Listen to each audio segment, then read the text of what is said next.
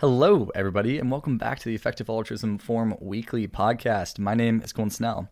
This is, of course, the podcast where we summarize the top discussions and articles happening in EA from the last week through the lens of the top articles on the Effective Altruism Forum. Thank you so much, as always, to Zoe Williams for writing these summaries. Thank you to Type 3 Audio for helping on the production uploading side of things. And, of course, thank you to Rethink Priorities for the general support. As well as always, thank you so much to the audience. You guys have been getting a lot of feedback recently that has really gone to improve the show, and also it means a lot to us to hear from you. So if you're enjoying this, please let us know. If there's ways that you think we can do better, feel free as well to let us know. So without any further ado, we can go ahead and jump into today's episode from the 30th of January to the 5th of February, 2023. Starting off this week with the object level interventions and reviews. Our first post is Google invests $300 million USD in artificial intelligence startup Anthropic by Sonera. This is a link post to an article that discusses the fact that Google has recently invested $300 million in return for a 10% stake in Anthropic. It also requires Anthropic to use the funds to buy computing resources from Google. The article also mentions Anthropic's chatbot called Claude, which is currently rivaling ChatGPT, but it has not been released publicly. Google is also working with other AI startups such as Cohere, as well as C3. The next article is by Jamie Sevilla. It's called Epoch Impact Report 2022. Epoch is a research group forecasting the development of transformative AI, otherwise known as TAI, found in April 2022. Epoch's full impact report can be found linked in the article, and just some general data is they currently employ 9 full-time employees and have received just under $2 million in funding from Open Philanthropy. They are also fiscally sponsored by Rethink Priorities. Their goal is to fundraise $7.07 million to cover the 2 years September 2023 through September 2025, including expansion of their research capacity. Their key research in 2022 include investigating training compute trends, model size trends, data trends, hardware trends, algorithmic progress, and investment trends.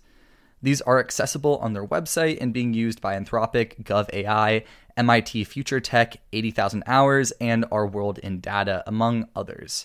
You can also donate to them directly through some of the links in the article. The next article is by Julian Hazel, and it's called Assessing China's Importance as an AI Superpower. This is a summary of a shallow dive by the author, Julian Hazel. This article looks at whether or not China is an AI superpower. Some of the notable takeaways is that it's relatively likely, the author puts it at about 60% estimation, that China is currently overhyped as an AI superpower, and that recent AI research output is not as impressive as the headlines might suggest. There might be some fear-mongering or other related factors contributing to this overt level of hype. The US is also more likely to create transformative AI, particularly given timelines of 5 to 15 years, which is currently estimated about 70% likelihood from the author. The US is being lagged by China, as well as the US's allies, which might only mean being a year or two behind. However, China is still worth watching regardless. There's also hardware difficulties and top-tier researchers moving to other countries, which are the largest hurdles that China is currently facing. And they're also not exactly extremely solvable issues. Additional factors for skepticism around the claim that China is an AI superpower are some of the following. First, China's research on important AI topics like transformer architecture is less impressive than headlines would indicate. The author also suspects that China's economic growth will slow, which will make large-scale spending on speculative projects like artificial general intelligence much more difficult. China also has a massive problem with producing compute. Restrictions from the US on assessing computing power, as well as other proposed international solutions and treaties, are not looking as viable as they once might have been for China's long-term AI future impact. Additionally, when it comes to AI more broadly, first mover advantage is extremely strong. And lastly, China is facing a massive talent shortage. If it continues to rely on Chinese-born scientists who do in fact return to China at quite a low rate, The other option is relying more on foreign workers. However, China's problem currently is that foreign workers are often looking for somewhere much more liberal and with a higher quality of life than China is currently likely to be able to provide them. The author does also reference the 95% confidence that they have around the fact that they're most likely missing important factors that will hopefully come out in time and they can update their views accordingly. When it comes to the existential risk topics of biological threats and nuclear threats, our first article is by Sofia Lebedeva, and it's called Biosecurity Newsletters You Should Subscribe To. This is just a list of very useful biosecurity newsletters, 16 to be precise, that readers interested in the topic might find really useful. The next one is called Nelson Mandela's Organization, The Elders, Backing X-Risk Prevention and Long-Termism, by Cromel 5. This is a link post to an article that talks about how the Elders, an organization founded by Nelson Mandela in 2007, have given a recent strong endorsement of X-Risk priorities, including a statement reading, "For the next 5 years, our focus will be on the climate crisis, nuclear weapons, pandemics, and the ongoing scourge of conflict. We are approaching a precipice. The urgency of the interconnected existential threats we face requires a crisis mindset from our leaders, one that puts our shared humanity center stage, leaves no one behind, and recognizes the rights of future generations." End quote. The next article is called Does the U.S. Public Support Ultraviolet Germicidal Irradiation Technology for Reducing Risks from Pathogens? By Jam Kaprayun. Ultraviolet germicidal irradiation technology, UVGI, or germicidal UV light, GUV, represents a promising technology for reducing catastrophic biorisk and would likely confer near-termist benefits as well. Rethink Priorities ran 4 surveys in November and December of 2022 to understand the U.S. public attitudes towards these technologies. Their results showed low to moderate awareness, with support once technologies were described. Respondents' main concern was the need for additional testing on safety and efficacy. There was slightly greater support for far UVC over upper room UVC, contrary to the assumptions going in, since far UVC involves direct human exposure to the light itself. There's also no statistically significant difference in support when using the terms mentioning UV versus not mentioning the term UV, which is quite interesting. For animal welfare-related articles, this week we saw an article called Long-Termism and Animals, Resources, and Join the Discord Community by Ren Springlia. There are compelling reasons to help non-human animals in the long-term future, and the intersection between long-termism and animal advocacy is starting to receive more attention in effective altruism more broadly.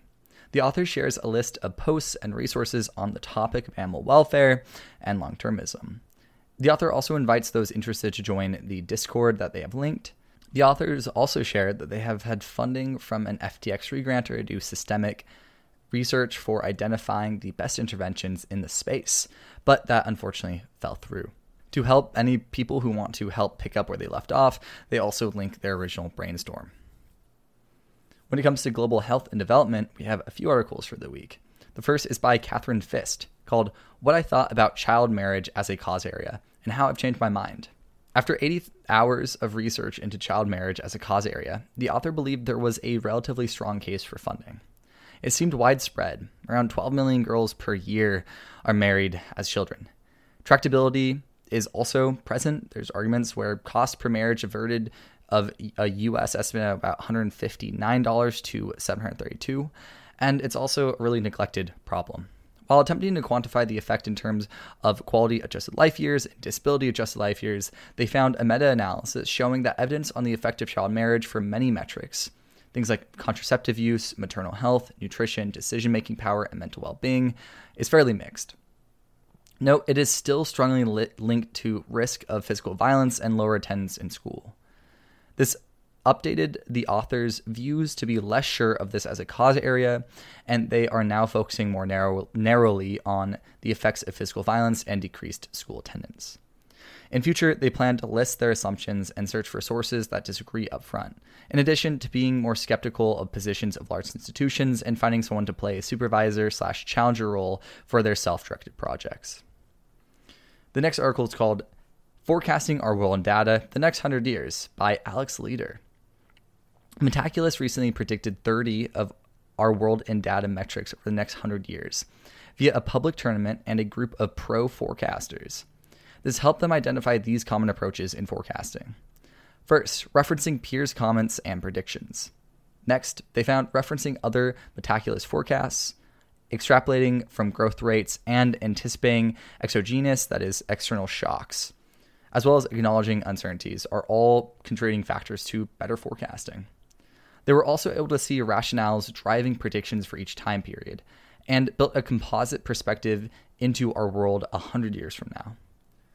Questions include things such as the cost of sequencing a human genome, FLOPs of the fastest supercomputer, and chickens slaughtered for meat. I won't include results for brevity, given 30 metrics being quite a bit to cover, but check out the posts for tables, as well as graphs and commentary on the different results they found from both pros and the public tournament on each measure. For the opportunities articles this week, we have CE incubation programs. Applications are now open by Carolina Sarek. The applications are now open for upcoming charity entrepreneurship rounds. The first round is July through August 2023, which will focus on biosecurity and large-scale global health interventions. And the second round is February through March 2024, which will focus on farmed animals and global health and development mass media interventions. They've made several changes to the program, including increased funding, more in-person time in London, extend support for applicants, and more time for applications. They also shared that in the past 2 years, they've trained 34 people, and 100% of them have gone on to roles with high personal fit and excellent impact potential. 20 launching new charities, 6 working at EA orgs, and a variety of other cases, including launching a grant-making foundation and being elected to district parliament. Moving on to the community and media section, we have a Holm Karnofsky post called "We're no longer, quote, pausing most new long-termist funding commitments." In November 2022, Open Philanthropy announced a soft pause on new long-termist funding commitments, while they reevaluated their bar for funding. This is now lifted, and a new bar has been set and expressed. The process for setting the new bar was 3-point. First, they ranked past grants by both Open Philanthropy and the now defunct FTX associated funders, and they divided these into tiers. Second, they then, under the assumptions of 30 to 50% of OP's funding going to long-termist causes, estimated the annual spending needed to exhaust these funds in 20 to 50 years. And lastly, they played around with what grants would have made the cut at different budget levels, and using a heavy dose of intuition, came to an all things considered new bar. They land on funding everything that was tier 4 or above, and some tier 5 under certain conditions. Things like low time cost to evaluate, and potentially stopping funding in the future. In practice, this means about 55% of Open Philanthropy's long-termist grants over the past 18 months would have been funded under this new bar. The next article is called "Open Book, New EA Grants Database" by Rachel Weinberg and Austin. The new openbook.fyi is a new website where you can see around 4,000 EA grants from donors including OpenPhil, FTX Future Fund, and EA funds in a single one-shop place. The next article we have is "Regulatory Inquiry into Effective Ventures Foundation UK" by Howie L. The Charity Commission for England and Wales has announced a statutory inquiry into Effective Ventures Foundation UK, EVF UK. The charity, which among with EVF US, acts as a host and fiscal sponsor for CEA, 80,000 Hours, as well as other EA orgs. EVF UK's interim CEO, Howie Lempel, wrote this post to keep the community up to date. Some of the key points include: the inquiry is focused on EVF UK's financial situation, governance, and administration. Howie Lempel stresses that it is not an allegation of wrongdoing, and the Commission has noted in their statement that there is no indication of wrongdoing by the trustees at this time. They weren't surprised by the inquiry, given some of the FTX-linked entities were major donors to EVF in the UK. And this also lists potential conflicts of interest, which, of course, is one of the big reasons why the Charity Commission, that is most likely investigating. The UK board and exec team are cooperating in full, and the Commission confirmed the trustees fulfilled their duties by filling a serious incident report. There will also be limited updates during the inquiry because sharing in the middle of an inquiry is legally very complex, but they'll share whatever they can when they can. The next article is by Owen Cohen-Barrett and Rebecca Kagan, called Announcing Interim CEOs of Effective Venture Funds, EVF. EVF UK and EVF US are two separate charities and legal entities, while CEA 80,000 Hours and Longview are all projects they together host as well as together fiscally sponsor. Howie Lempel was appointed as EVF's UK interim CEO in November 2022. Zachary Robinson was appointed as EVF US's interim CEO today, which is the 31st of January at the time this article was written.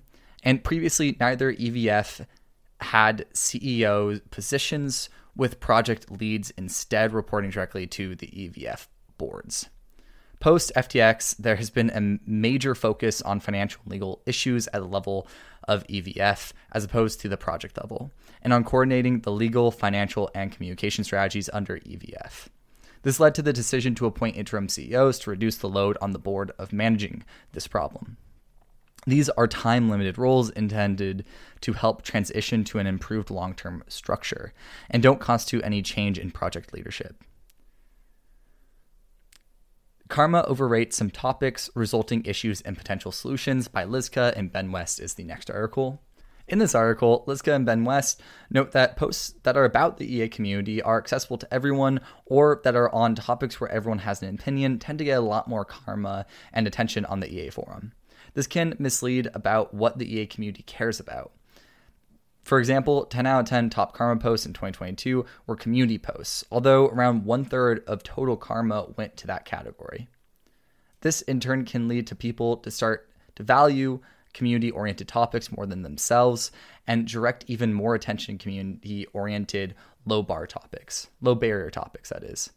To solve this, the EA Forum team are considering a sub-forum or separate tab for community opinion posts that is by default filtered out of the front page, renaming top sorting to clearly indicate the karma dynamics and or having a higher karma bar for sharing community posts in places like the digest.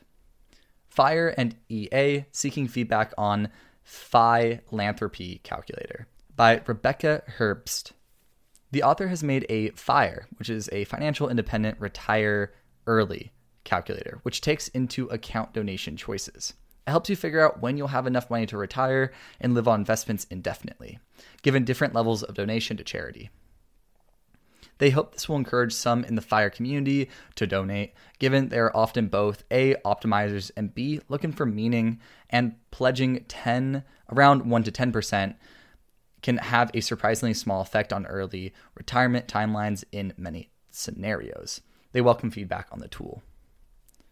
Questions about OP Grant to Helena by Dizzy Marmot is the next post. In this post, the author asks Open Philanthropy to clarify the reasoning on a $500,000 grant made to the organization Helena in 2022 to support their work on policy related to health security. The author claims that there's no apparent expertise in the area to justify the grant and that their scope of work was largely unfocused. The next article is by Whistleblower9, and it's called Effective Altruism, Sexual Harassment, and Abuse. This is a link post to a New York Times article which details multiple incidents of harassment and abuse in effective altruism. Julia Wise from CEA's community health team shares that the article contains a mix of cases where action was taken years ago. These include banning the accused from EA spaces, cases where help was offered but the person affected didn't answer, and cases they weren't aware of at all. They ask anyone who'd like to share information about a problem they know of to contact them, which also includes a contact that is able to be approached anonymously. Let's Advertise EA Infrastructure Projects, February 2023 by Arepo is the next article. This is a list of resources in EA, including for co-working, socializing, free or subsidized accommodation, professional services, coaching, and financial/material support. That is hopefully a mega thread where people can get access to some really useful EA resources. EA NYC's Community Health Infrastructure by Rockwell, Megan Nelson, and Alex R. Kaplan is the next article, and final article of the night. EA New York City shares their practices and infrastructure for supporting community health. They are happy to support other groups in creating similar practices. Some of these practices include a paid PT community health coordinator. This is Megan Nelson, funded via CEA's Community Building Grants program. They are a confidential supportive resource for the community.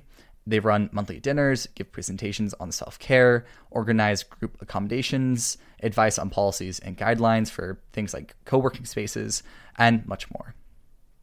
Weekly community health calls with the community health coordinator, community coordinator, and director is also another area of practice for helping to support the community's health. Additionally, they have done monthly dinners for coordination between community builders. They've also coordinated approaches and policies with other EA groups.